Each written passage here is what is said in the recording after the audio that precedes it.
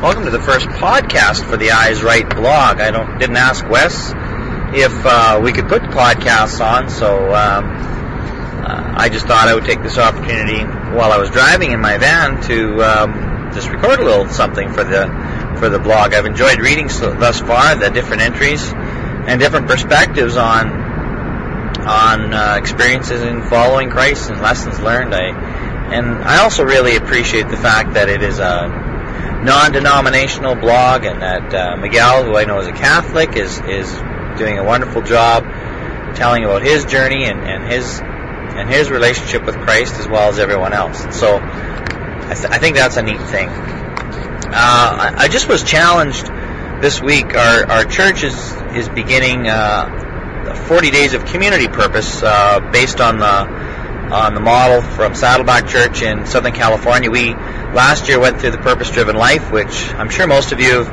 either read or certainly heard lots about, and it really made a difference in a lot of our lives in our church. And this year we're going to look at and focus our attention on the community. And I just wanted to just reflect on a couple things that challenged me as I listened to the simulcast from Saddleback and Rick Warren's message on introducing the campaign. And one of the things that he talked about in reaching the world for Christ, and just as a preface, all of the focus of the whole thing is that we're better together, and the need for us to work as a community of believers in our local churches, especially to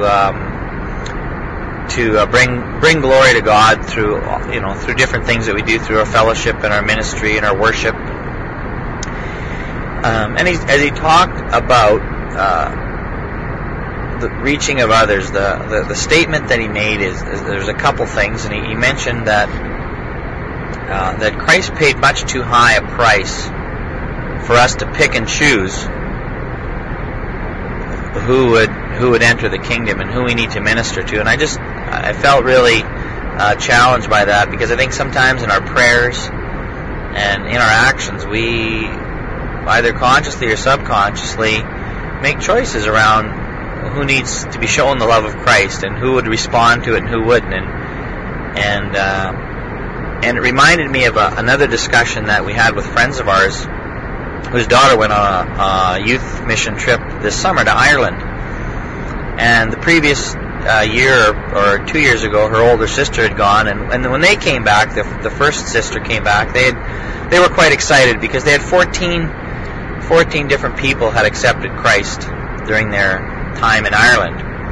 Well, when the sister that came back this year reported that only one had accepted Christ, there was a sense of disappointment from her and the group that maybe this trip wasn't as successful and maybe they didn't do all that they should have done. And as we talked about it, we realized that that's not the attitude that Christ would have us take, and because our job really is to go to people and minister to them and care for them and to encourage them, and we need to let the work of God and His Holy Spirit do the rest. And we don't know, in fact, in this particular case, how many people in the future will accept Christ partly because of the work that these kids had done during their time in Ireland. And so it reminded me of how important it is that we do our parts, and that we all have different parts, and that we can't pick and choose who comes to Christ.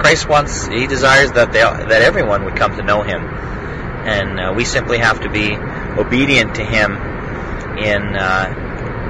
with our talents and our gifts, and give of them generously. So that challenged me. And I guess that's simply what I wanted to share with you, and you can pray for our church and other churches who are embarking on these types of initiatives, and we kind of, I don't even like to call them programs. I love them to be movements and really life-changing experiences for people in the way they view church as well. So anyways, I'm Dean Shareski, and I'm from Moose Jaw, Saskatchewan, podcasting the first podcast, I think, on the Eyes Right blog.